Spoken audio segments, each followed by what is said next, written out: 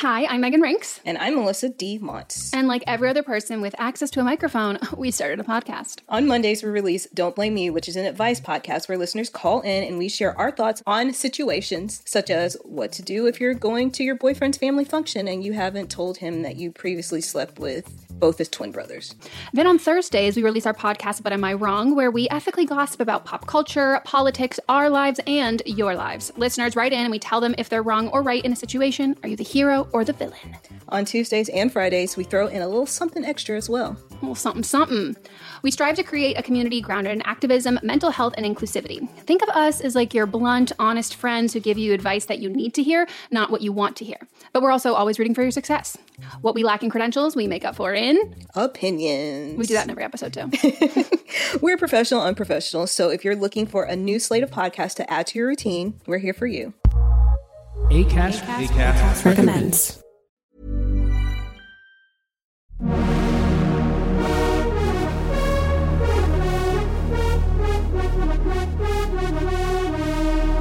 You're listening to Pop, The History Makers, with me, Steve Blame.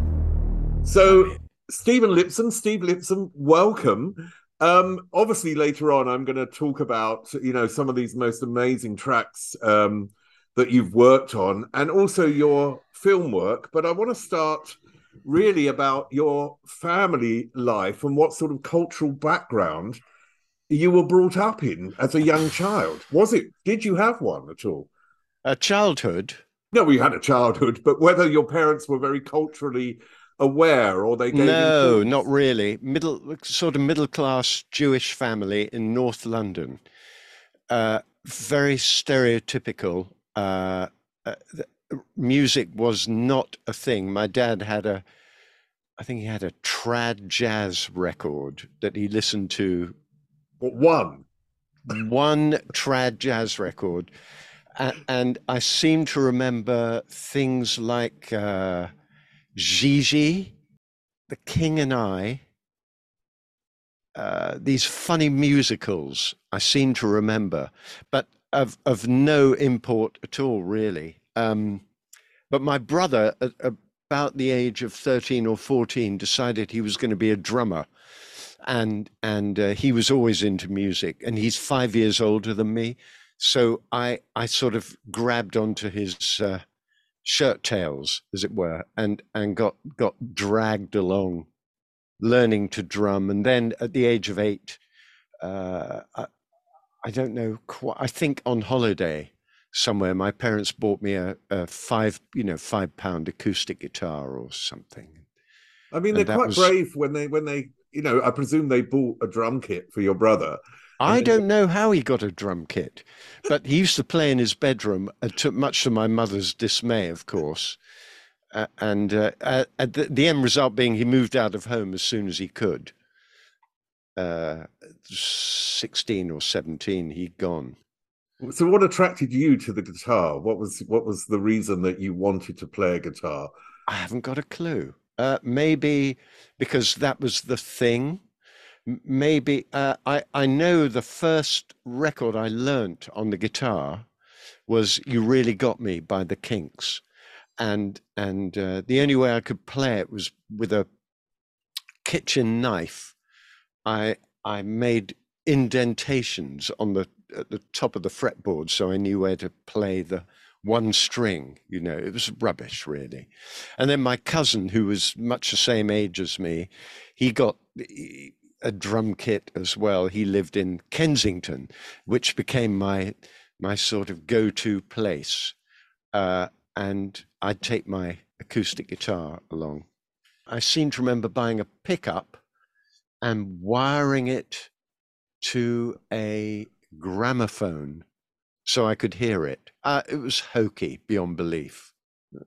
I mean, we're a similar generation, and I remember, and I was brought up in Chelmsford, which is northeast of London, and I remember, like at school, how much of an importance music was as a young kid. You know what I mean? It meant everything, and that you were fans of certain people, and it just seemed something so important at that young age. Was that also part of the reason that you would eventually move into a career in music, that it had some massive importance to you as a child? Okay, I have to think about this. Music was really important. It was part of our psyche. It was part of our my growing up years. Is that why I went into music? Do you know, I didn't go into music. All that happened was I ended up in a bedroom band, if that means anything to you. We just played in the bedroom with headphones and a drum box, one of those very primitive Roland drum box. Could it have been a CR78 or something? You know, really ancient, the very first drum box, basically. And at the age of 13 or 14, I got a Revox. So it was just a sort of inquiring mind. So I never went into music. I was just playing, and then I got better at playing, and our little bedroom band got really good. And then I started doing sessions for a friend who had a jingles company, and that turned into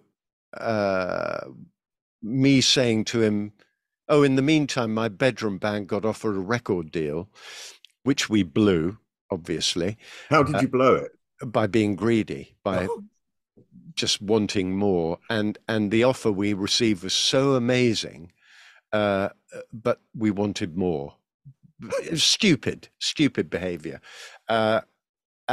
And this, so anyway, my jingles friend, I said to him one day, I wish I could figure how all this gear works, because my guitar sounds terrible. And if I knew how all the gear worked, I could make it sound great. And he said, well, it's funny you should say that, because I've just bought a building, and maybe you can build a studio for me, which was the strangest thing for someone to say. And we came up with an idea of a deal, which was he would give me a pot of money and exactly 1 year, and I had to build a studio and get it working in that time frame. And I presume you knew nothing about building a studio at that point. Less than nothing. I knew nothing about any of it. I knew how Revox worked, and I knew how to play the guitar, not particularly well to this day. And so in that year, I had £15,000 to build a studio and feed myself, because by that time I'd left home. And I had to leave my job. So I did it somehow. How did you do it though? Did you find, did you have some form of mentor or find anybody that knew anything? No, I had nothing, absolutely nothing. I didn't know anyone. So what did I do? I found cheap gear. I found secondhand dealers, and basically bought rubbish gear and then wired it. And the way I wired it was so bad, but I didn't know any better.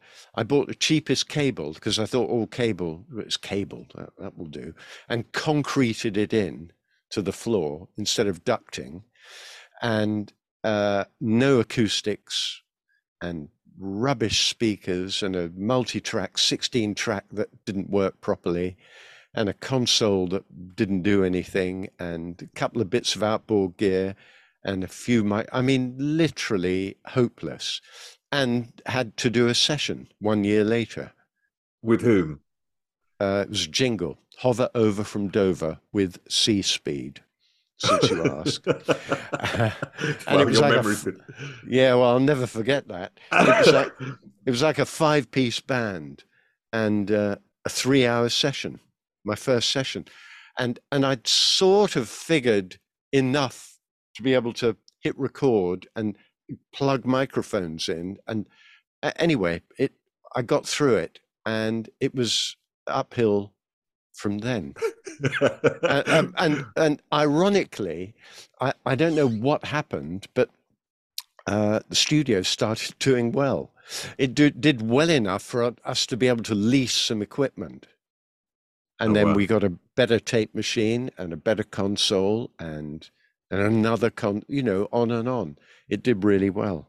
It just shows you how, when you can take those opportunities, that they can turn into something immense. I want to go one step back and then come back to this. But one thing I remember from my teenage years was the representation of what pop stars sometimes meant. I'm of the era where I was a teenager in the early 70s. And for me, David Bowie was everything. He represented the other, the outsider. He represented me getting away from my parents into a world I wanted to be, where I wanted to be, which was sort of David Bowie's world.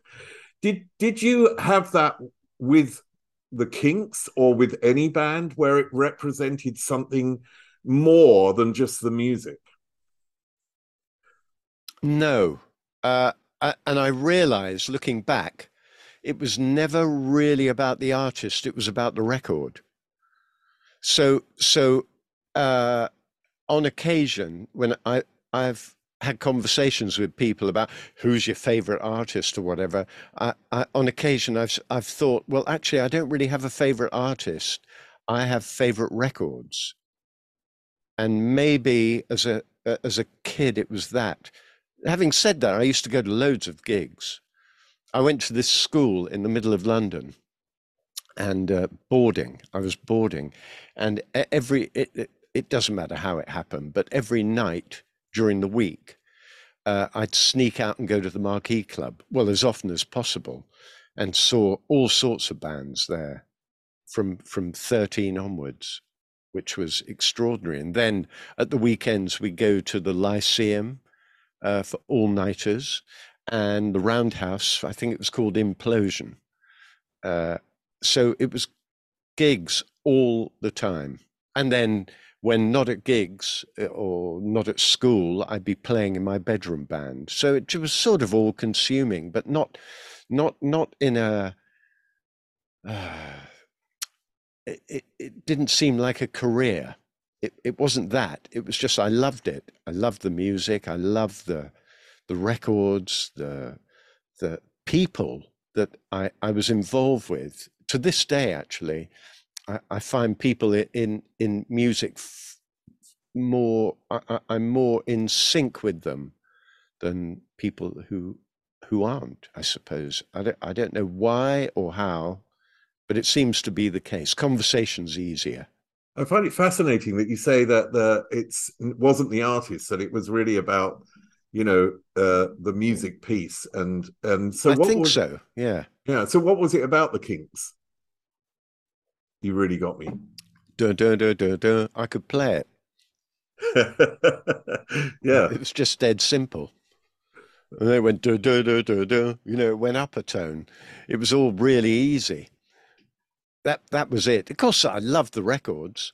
Funnily enough, I met and got to know very well Shel Talmy, who was their producer, and The Who, and a few other people besides, obviously.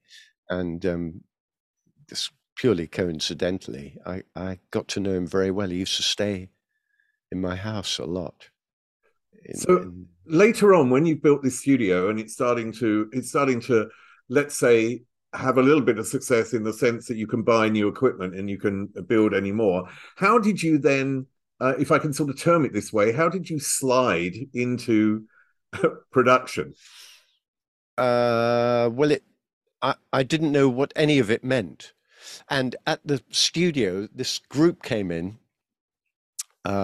This was really early on, called Sniffing the Tears. And they came in with... Driver's Seat? Yeah. Amazing track. Yeah, I love that track. So that album, they came in with a guy called Barry Farmer, who was called Bazza, who was from a studio... I forget the name. It was a really, really successful little 8-track studio where Stiff Records and Chiswick Records, not Gateway, I can't remember the name, it'll come to me, used to made loads of records and demos. But for some reason, they wanted to come to our studio, and Bazza, Barry, he was pretty hands off. and I was sitting trying to, pretend I knew what I was doing, engineering, but I couldn't help but offer suggestions because I was a guitar player, really, and they had 2 guitar players. So I'd be endlessly offering up ideas. And after, they were sort of going along with my ideas. They were happy for me to do this. And when it came to Driver's Seat, that we were mixing it, and I discovered, God, I've said this before, it sounds so stupid. I discovered the mute button because the guitars, they were playing riffs throughout the whole song. And I suddenly realized if I muted the riffs in where Paul Roberts was singing, it changed the whole perspective of the song. And it didn't happen by accident. I sort of thought it through, and then because I was a guitar player, I knew how to hit the mute button. It wasn't on the beat, it wasn't like 1, 2, 3, 4 mute. It was 3, 4, 1 mute. It was that was one riff, and the other riff happened in another place, and I could do it. I had the dexterity, the musical dexterity, to be able to mute these 2 guitars and open them at the right spot so they came in at the beginning of their riffs. And it was a magical moment because it suddenly changed this relentless thing into a format. And I ended up with being told I had a production credit.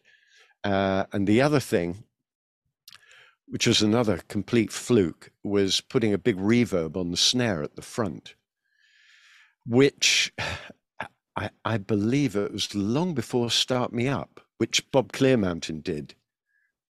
He did the same trick. It wasn't a trick, it was just something that happened, and it sounded great. So it became this sort of gymnastic mix, the mute button on the send, and then the mute buttons on the guitar, and other people riding stuff. Anyway, and that became a big hit. And I didn't realize I was producing records. I was doing whatever I'd always done, because in the bedroom it was, hey, why don't you try doing this, and I'll do this, and then let's put a harmony here. And so it was all the same stuff really, but didn't have a label. Then Paul Roberts said, would I produce a second Sniffin' the Tears album? And I suddenly thought, oh, maybe that's what this is all about. Maybe that's what I'm doing here. I'm a record producer, kind of. And from that point on, even though that was a complete disaster, that album, because I didn't know what I was doing, I suppose that's what I became, even though I couldn't get any jobs. So I'd produce I'd make my own records and friends' records, and nothing happened until I got a call to work with Trevor Horn. Now, you say that you didn't know what you were doing at that point with that second album. The thing is, you also sort of mentioned you didn't know what a producer was. So what did you learn from that process in terms of what a producer is? I mean, I can't define what a producer does. Maybe you can tell me what a producer actually does. Who knows? Yeah, who knows? Exactly. I suppose the answer is deliver a record. Right. Maybe it's that broad. Deliver something that people want to hear, maybe. But even to this day, everything's changed, as we know, but maybe, I don't know, some records I've made, I've just been a therapist. Other records I've made, I've done everything. Whatever it takes, really. And it is, I'm always amazed at people. I met Dr. Luke a long time ago when I was working at Psalm, and he was every day. He was in the next room to me, so I'd see him most days. And whenever I saw him, he was studying Billboard. And I realized to him, he made it very scientific, this record production. It was as much of a science as an art. All I've ever done is, do I like it? Yeah, I like it. taste, really. So do you go in with any preconceived ideas? I mean, I come on to Trevor Horn and we get onto that in a second, but in terms of going in, like if you're going to work with an artist, do you go and do all your research? Well, it depends. I mean? It depends who it is. Right. Everyone's different. With, for example, Simple Minds, no, but Annie Lennox, yes. I had a very, very vague idea that I put to her before we started her first record, and that idea was the guitarist. You're no longer with the guitarist in the band, so let's not have any guitar. That was a pretty vague starting point. So that was for her to get away from the sound with Dave Stewart, in a sense, to take her away. Yeah. Well, or to look at it, to flip it on its head, for her to be her. Because she's a keyboard player. So not having guitar meant we were leaning more on keyboards. It didn't work out that way, but it doesn't really matter. It gave us a starting point. Okay, I'll come back to Annie Lennox in a bit, but just to go to Trevor Horn, where was he in his life when you met him? Because he became... I'll tell you exactly where he was. I think he'd done Yes, ABC, and he just started ZTT, and I don't know the timeline well enough, but I think The Art of Noise was something that had been going on while he was making these other records, Dut Rock, ABC. Don't think I had the Fairlight then. They might have, I'm not sure, but certainly 90125. They'd got samples from, Alan White or whatever. The Art of Noise consisted of the people who his team messing about. So that was Paul Morley as well then? Well, Paul Morley came up with the name. And once they had a name, it made sense of their messing about. And then Trevor could get involved in a I suppose as an editor more than anything, to make something out of what they'd done. I've probably got that wrong. And JJ or Anne or Gary will say, oh, no, it wasn't that at all. But that's the impression I got. And I remember I only had worked on one thing. It was probably Moments in Love, a remix. And it was just basically editing, loads of editing that we did.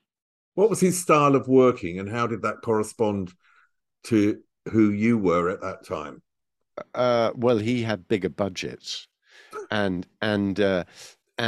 much, much, much bigger ideas, and understood the importance of rhythm.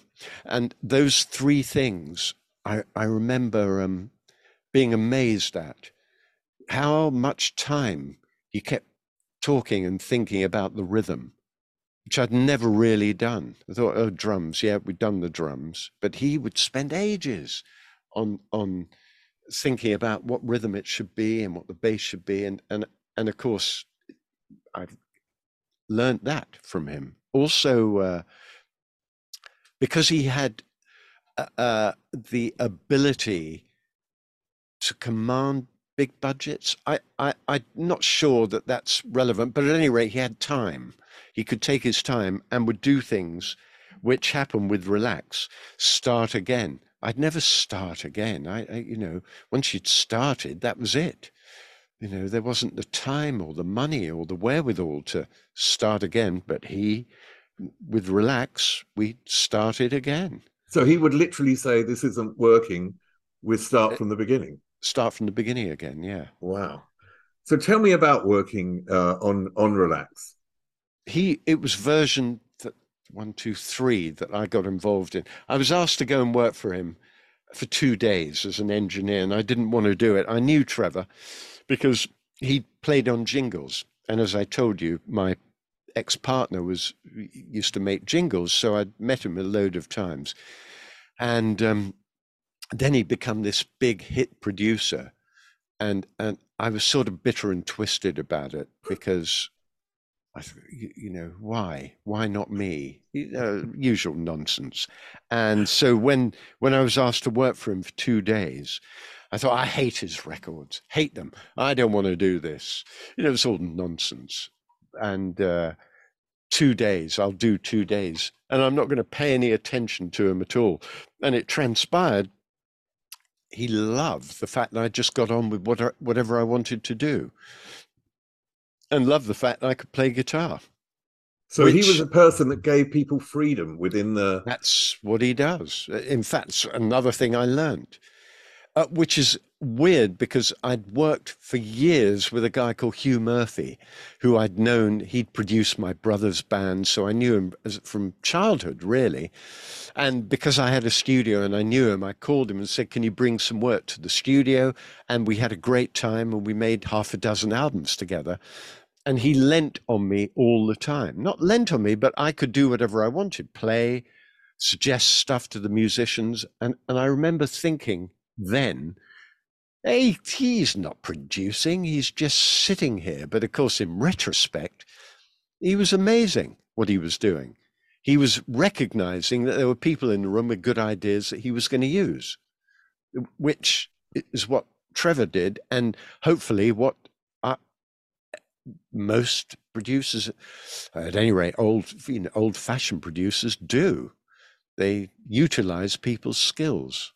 Well, tell me about the guitar then, because he utilized that skill of yours, didn't he? Yeah, I told him, I went everywhere with my guitar. It was just a guitar, with a pedal, no amps or anything. And so I had it in the control room. And after 2 days, we just kept going. And we were doing Relax. And then I think we were doing Ferry Cross the Mersey, and he'd gone for dinner. And I thought the middle eight, or bridge, or whatever the Americans call it, needs a guitar. So I just he wasn't there, and I plugged my guitar and did a guitar part in the middle eight. And he came in and said, "What? Who played that guitar?" And I said, "I did." He said, "I didn't know you played guitar." And I said, "Yeah, I told you I play guitar." And he went, "Great, okay." Next day, or maybe, I think it's whenever, with that knowledge, he said, "Look, we're going to start again on Relax." And so JJ operated the Fairlight, Andy Richards was playing keyboards, Trevor had a Linn drum, and I was playing guitar, and we just did it. He had a rhythm. I plugged my guitar in. Engineering was irrelevant, which it kind of always has been for me.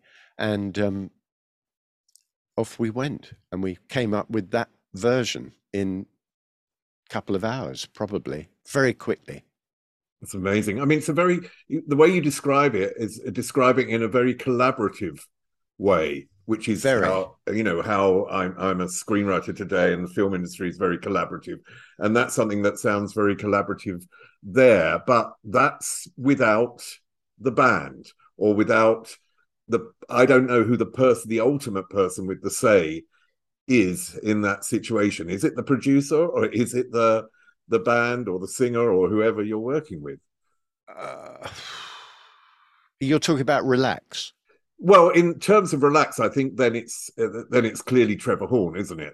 He's probably the ultimate say so. But it can be, in other terms, it can be the artist who has let's say they have a much higher profile and much higher status, and they can demand to have what they want. So how do you deal in a situation where the artist has a different vision to what you want?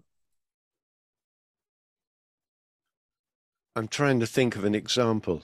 There are many, but I need to think of one where I don't stick my head in a noose. They're just ways of dealing with things.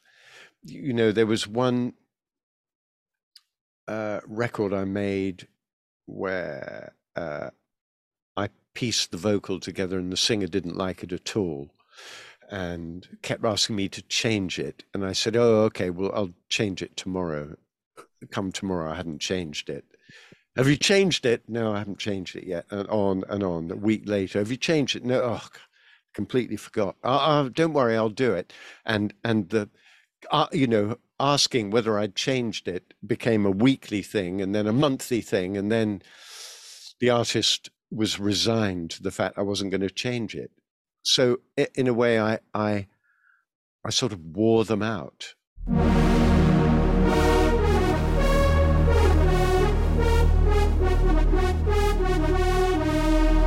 You're listening to Pop, the History Makers, with me, Steve Blame. That's one example. Another example is, I'll change it. Whatever you want. I think you're wrong, but I'll do it. Or have an argument. Or a discussion. Whatever. I can think of loads of times when the artist got their way and were right, and loads of times the artist got their way and they were wrong. And the same with me. In fact, with Annie, with Walking on Broken Glass, she came up with a part that I thought was wrong because there was a clash of notes. And I kept saying, you can't do that. It's clashing. And she said, but I like it. And I said, yeah, but it sounds wrong. And she kept going, but I like it. And then, after toing and froing, I went, okay, you like it, we'll keep it. And of course, it's one of the hooks. So that another example, I suppose, was a record, Don't Stop Moving, by S Club 7. Oh, okay, I do know it. Yes. Yeah, it was record of the year, this track, this song, and I had a thing about the vocoder. I hated the vocoder that goes, don't stop moving to the funky, funky beat, don't stop moving to the S Club beat. I thought, this is so cheesy, it's got to go in the bin, we can't have it. And at the very last moment, while we were mixing, my engineer, Hef Moraes, who we worked together for years, I said, have you still got that vocoder? Yeah. Let's just hear it. And he unmuted it. And I went, God, we better put that in, hadn't we? And of course, that's the hook. And I was totally happy to throw it in the bin. I mean, while you're working with Trevor, the track Slave to the Rhythm came in, I presume, because Frankie Goes to Hollywood, or Holly Johnson, recorded the vocal on that first, didn't he? And so what was the reaction to that? I listened to it today. It's on YouTube, actually. Not very good, is it? Well, to be fair on Holly, I mean, I've seen an interview with you where you said that his voice didn't work on it. But to be fair on him, the track felt a bit inadequate as well. Do you know what I mean? Yeah, big time. Yeah. But they often tracks would. You need the vocal to get the thing going. It's chicken and egg, really. But it wasn't suited to them at all. It wasn't suited to Grace Jones either until it changed. That was what we ended up calling the German version. I don't know why we called it that. Very, very rigid, up-tempo, 4 on the floor version. I mean, there's an amazing change between that Frankie Goes to Hollywood track and the Grace Jones version. So how did it get from that to Grace Jones? Quite simple, actually. So that was Slave to the Rhythm.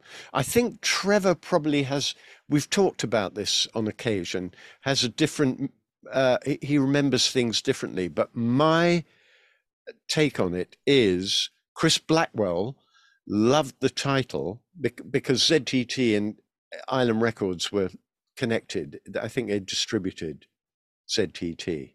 And so Chris Blackwell knew everything that was going on.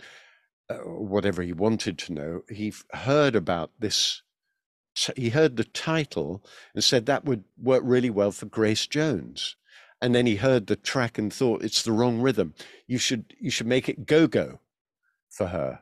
And I'll book some musicians that I know in Washington, and I'll get them over. We'll book a week at the power station in New York, and you guys go over and record the song, make it go-go. So Bruce Woolley, who was one of the writers, him and Simon Darlow, he said, okay, yes, I'll do a demo. And he did this demo. None of us knew what go-go was. And we get to New York with this demo, and the rhythm of it was, it went, I remember it pretty well. It went, dung, ga-dugga, dung, dung, like My Jamaican Guy. You know, that it was that sort of rhythm. And he'd sort of made the song work over that rhythm. And anyway, so the go-go band arrive, and we're setting them up in the studio in record, and push the faders up and hear the rhythm. And the three of us, it was Bruce, Trevor, and myself out at the power station, are going, oh my God, how are they going to play this demo? It's completely wrong.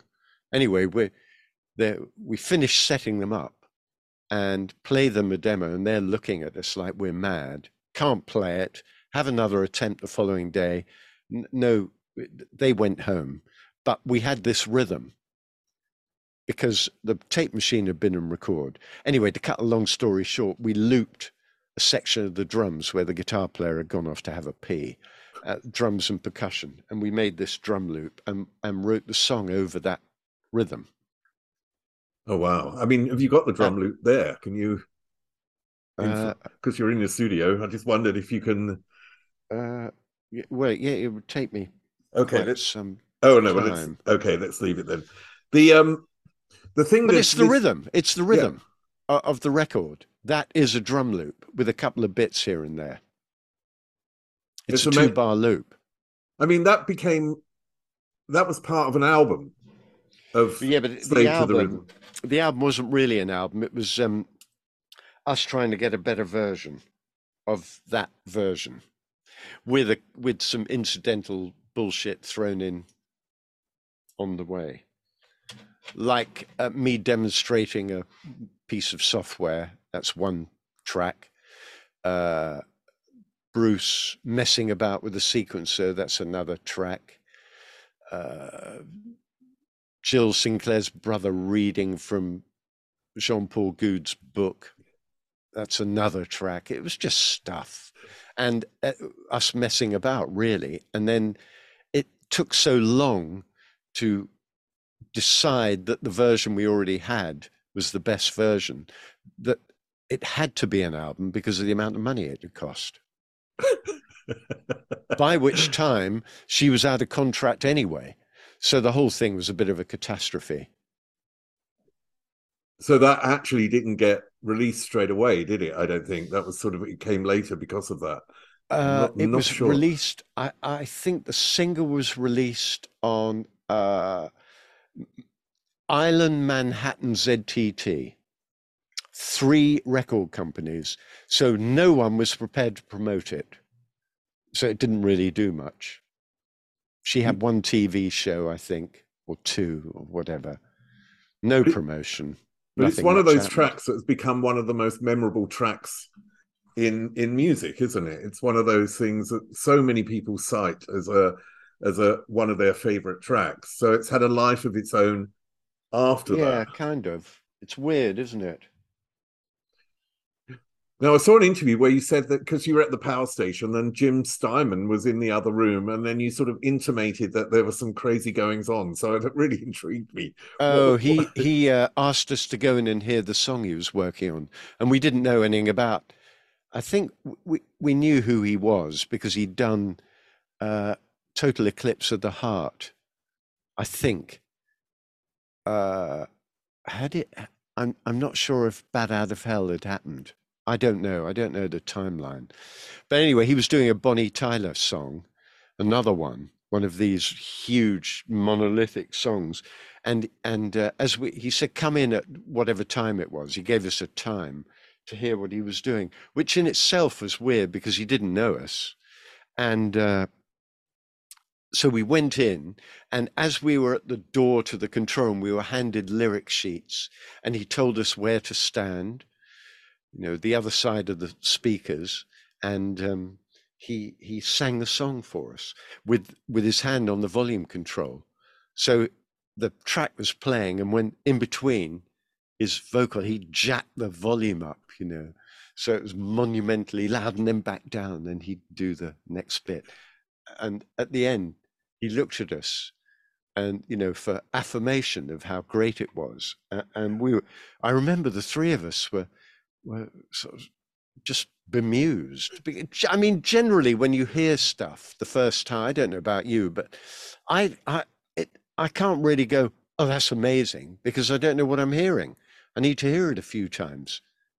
Yeah, no, I've been in the studio where artists are recording, and I've had, they've asked me, and I just think, A, who am I? And B, it's too early. I can't respond. I can't tell. Yeah, exactly.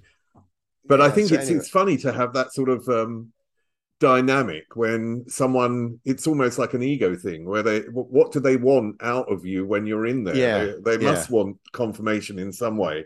But it's a great story. So what do you think? I asked you about Trevor Horn and what you learned from him, but I think there is always the other way around. What do you think Trevor Horn gleaned from you over your time working with him? Wow.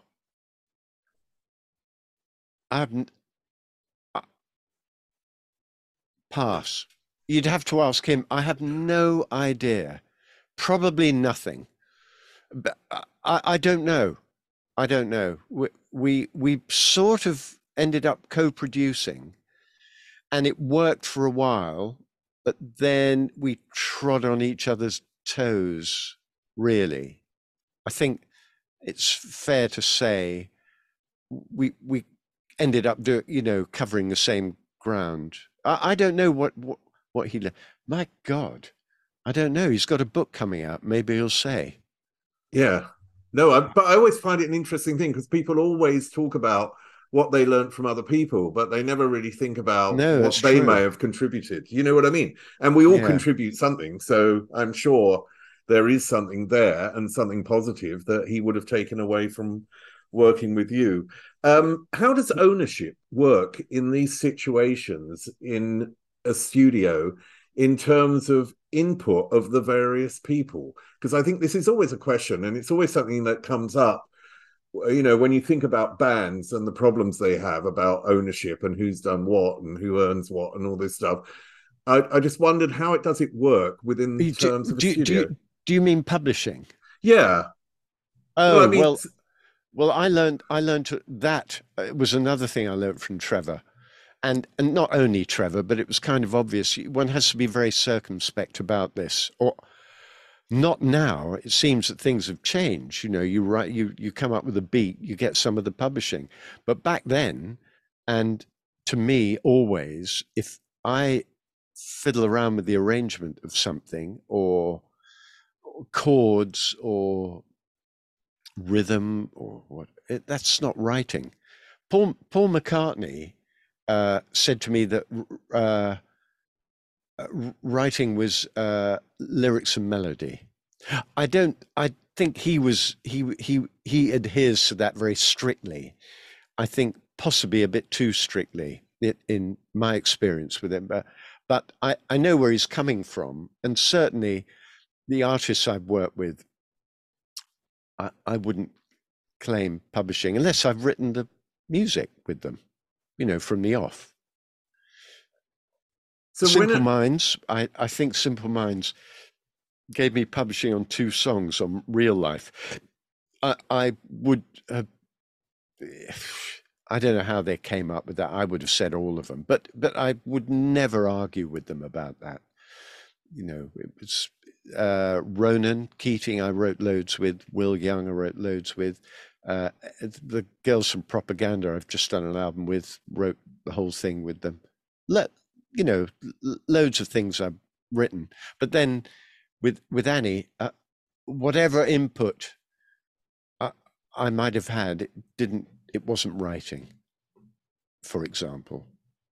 Okay, well, let's talk about Annie. What input then do you feel you had with Annie? She's coming out of a massively successful band with Dave Stewart and going solo, and you've done your research on her and gone in and said, okay, we should do this without the guitar, and she's a keyboardist, so we can concentrate on that. What at first, what was it like to work with Annie Lennox? And I can imagine that she's a very headstrong person. I've interviewed her in the past, but she's got a toughness about her that is really quite well, I find it quite cool actually, that she knows what she wants. So how is it to work with someone who really sort of seems to know what they want? Well, I made in effect 4 albums with her. 3 albums, a load of live stuff and stuff for movies, and a lot. And they've all been different. And I think to begin with, she was very unsure of herself, and needed not cajoling, but confidence boosting, which I messed up when I first met her, but got past that. And then as things went on, and she became more secure as a solo artist, I think our level, we'd argue a lot. We argued a lot. Certainly on Medusa, we argued. Oh God, I'm saying this like, it's a badge of honor. I'm not saying it. What I mean is her understanding of what she wanted to do increased. And then Bear, we sort of, we'd had enough, because we would disagree on rubbish things, but in a way we become over familiar, and I was happy to disagree with her in a way you do with someone you're familiar with, as opposed to being circumspect, maybe. So I'm somewhat to blame in that department, but then she became more opinionated, and I didn't think she was right, whereas before she wouldn't have expressed those opinions. Do you see what I'm saying? So the whole sort of balance shifted, as happens with these kind of relationships. I mean, in any creative work, there's going to be these differances come up, and they either get resolved in a way that both can agree, or they get resolved in a way that neither agrees, and then someone has to finally pull rank, I suppose. And that's going to happen everywhere, isn't it? Well, yeah, but there is that thing about contracts. A good contract is one where neither party's happy. Someone once said that to me. In other words, compromise.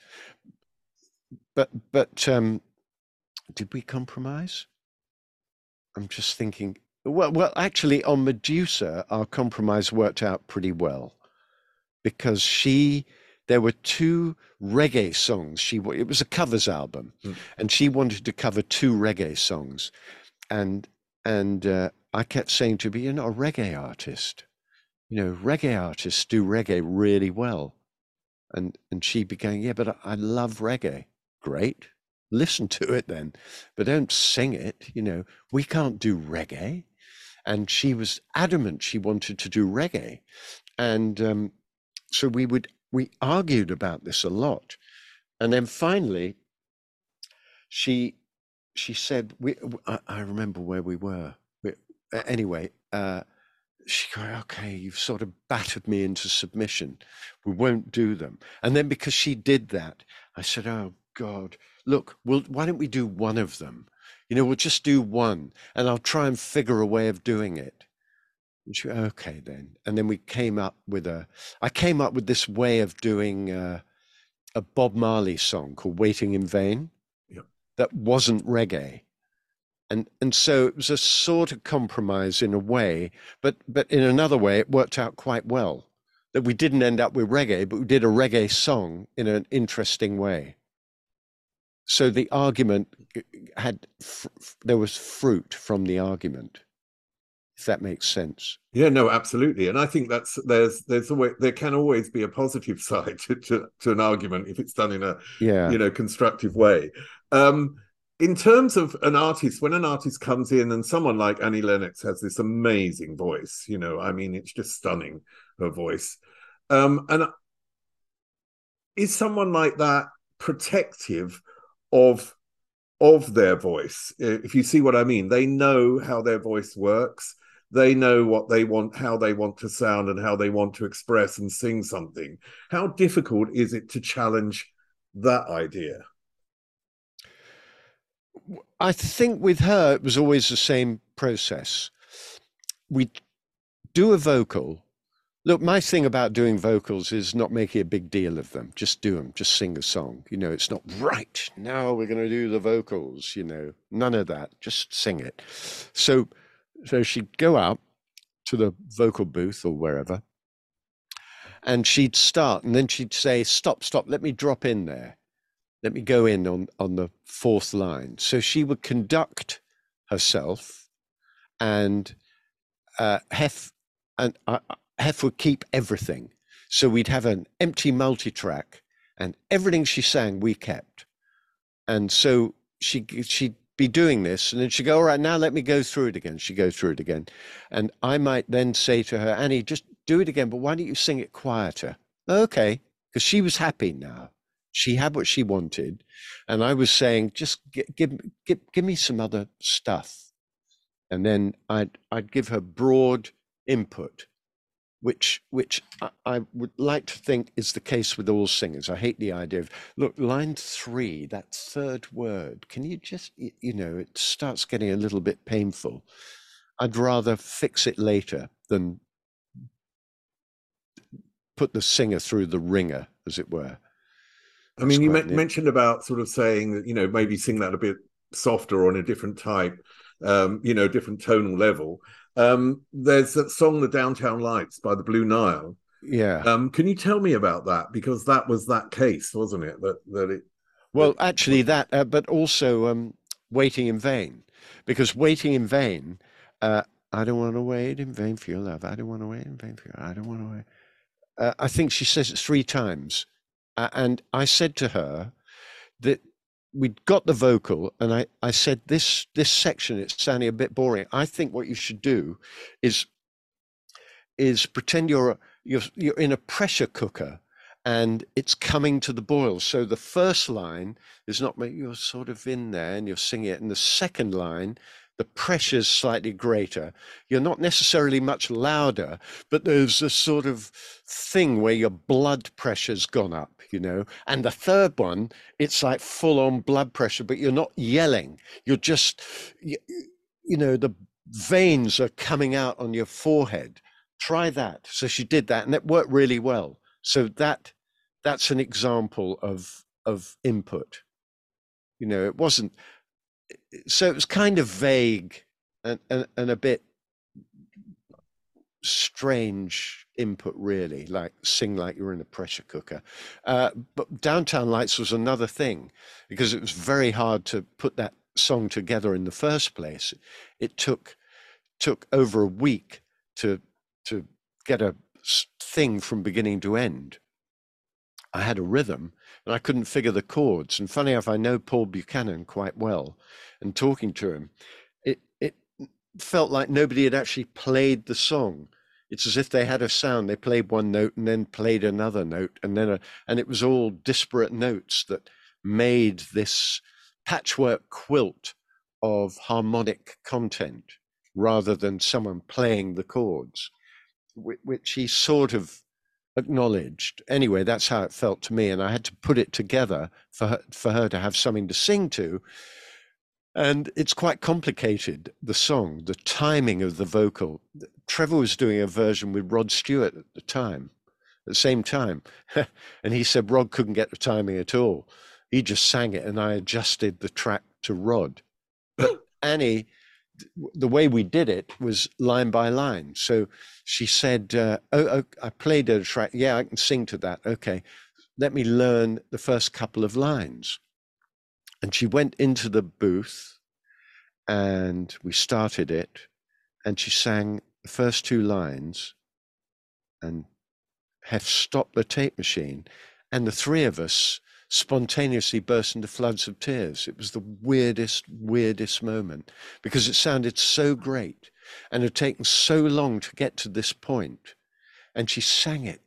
It was just amazing. And of course, it points out something very interesting, which is that those artists who have what we call soul,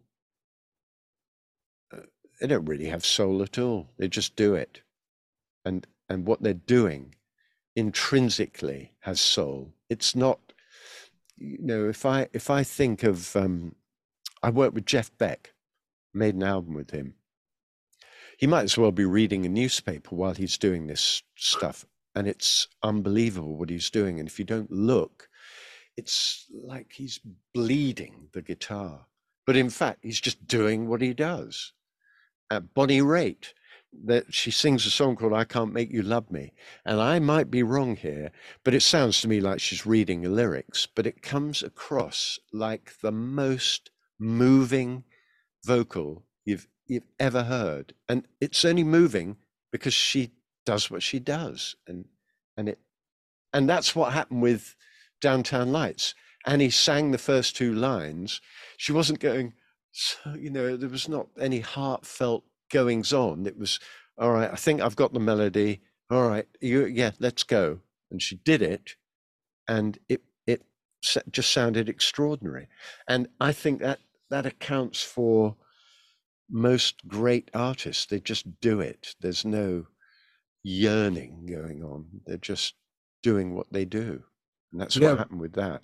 But there is some sort of innate connection between the listener and the artist through their voice, through the music, and completely. Through all those things, isn't there? Completely. And it's a beautiful thing. But it's not, I don't think it's a conscious thing. That I've been in the room where people have said to the singer, look, do it with more, passion in that. And it always sounds terrible, just do it. I always think, just do it. That's how you're going to get a good vocal or a good solo or good ending. Just do it.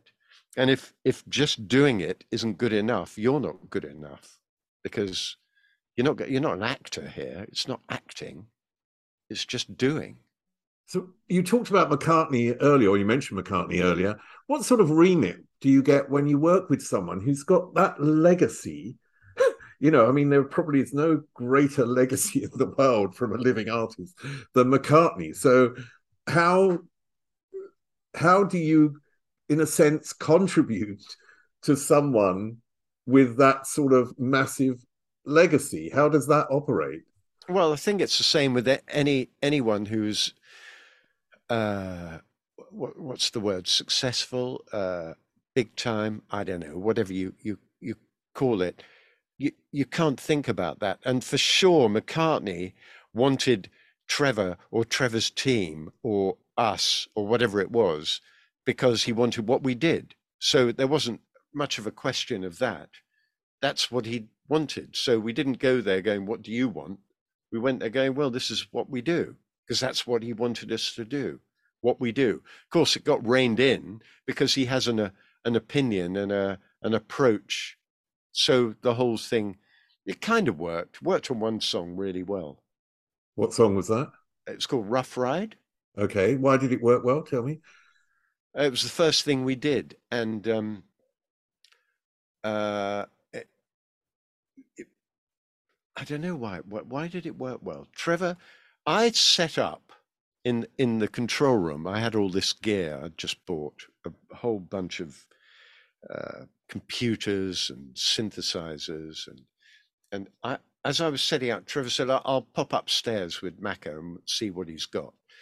And he came down and said, found a song that will work with I had a drum box and I'd programmed this rhythm in it. And he said, it'll work with that rhythm you programmed. I went, oh, okay. And I found the rhythm, played it.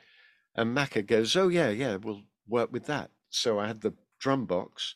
He picked up a guitar, and involuntarily, I started playing the bass on a keyboard. Not that I'm a great keyboard player, but I had this amazing bass sound I'd sort of created, set it up.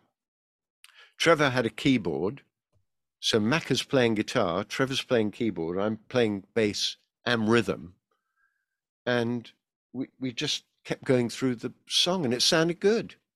Sounded really good. Empty, but quirky and enjoyable. And I think all that came out. There were loads of details that happened. It's boring, but I thought it worked well, that one. Have you heard it? Yes, I have actually. Yeah, I mean that was it's in Flowers in the Dirt, wasn't it? Flowers in the Dirt. Yeah. You've sort of transitioned into film, in the last years. What is the difference in terms of producing music for a film than actually, than producing records? What do you have to think about that is different? In a way, it's the complete opposite, in a way, because with records, there's a structure and there are sounds that people tend to use. And it's very important that it pops out. It's got to be, you're competing with other music that's compressed and hard and bright. And whereas with film, you're serving the vocal is the dialogue, and the structure is determined by the picture. And what was the other thing? It's sort of, and so the sound can't get in the way of anything. You've got sound effects and dialogue to deal with.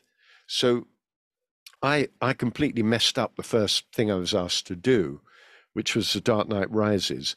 I for some reason, Hans Zimmer asked me to mix his score for The Dark Knight Rises. And mixing, I never considered myself to be a mixer as such. I mixed all my own records, but that was just because that was the end of making a record. It wasn't because I was a mixer.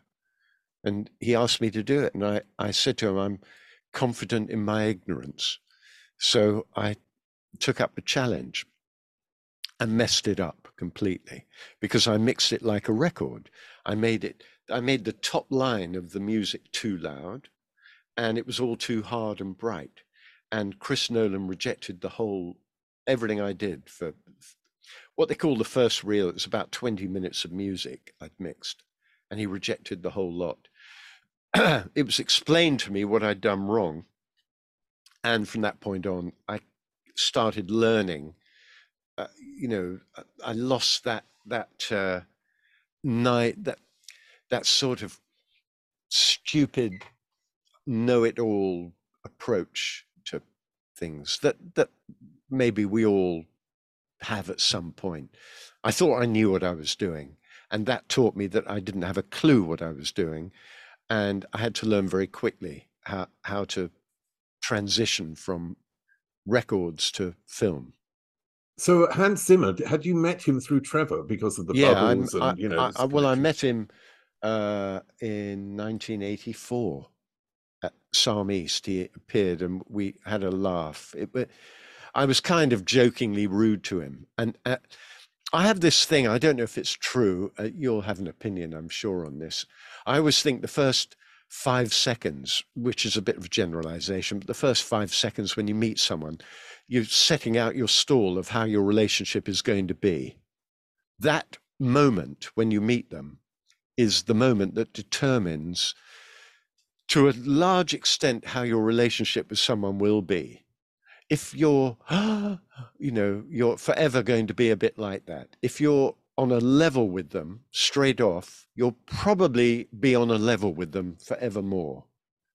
I don't know if it's true. It's just a thing that has stayed with me. And with Hans, when I met him, I made a jokingly disparaging remark about something. The first time I met him, he was He was just a jobbing session musician at the time.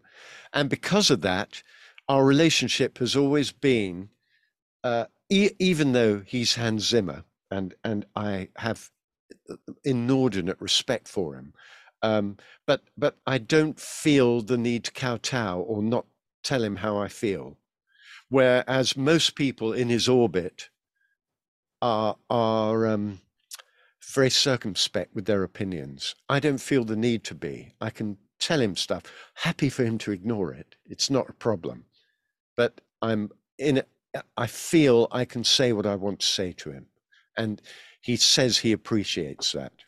I'm sure he does, because I think it's refreshing. I think a lot of people who are ultimately very, very, very successful end up having yes people around them, and it's a dangerous thing. Very. You know, and that's always a really hard thing. Well, I just want to end with saying something that I feel, and that's there are so many records that you've been involved on, from the Pet Shop Boys to Annie Lennox, to Frankie Goes to Hollywood, stuff that has meant so much in my life. I just want to thank you for your contribution to popular music that has really been something in my life and something very important. So, that's Stephen nice. Lipson, thank you very much. It's my pleasure. I hope I keep producing stuff you like.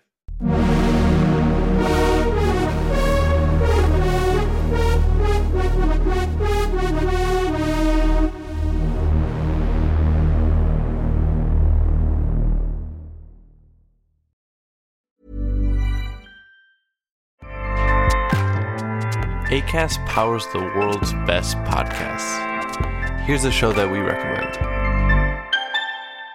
Hey guys, welcome to Giggly Squad, a place where we make fun of everything, but most importantly, ourselves. I'm Paige DeSorbo. I'm Hannah Berner. Welcome to the squad. Giggly Squad started on Summer House when we were giggling during an inappropriate time. But of course, we can't be managed. So we decided to start this podcast to continue giggling. We will make fun of pop culture news, we're watching, fashion trends, pep talks where we give advice, mental health moments, and games and guests. Listen to Giggly Squad on Acast or wherever you get your podcasts. Acast helps creators launch, grow, and monetize their podcasts everywhere. Acast.com.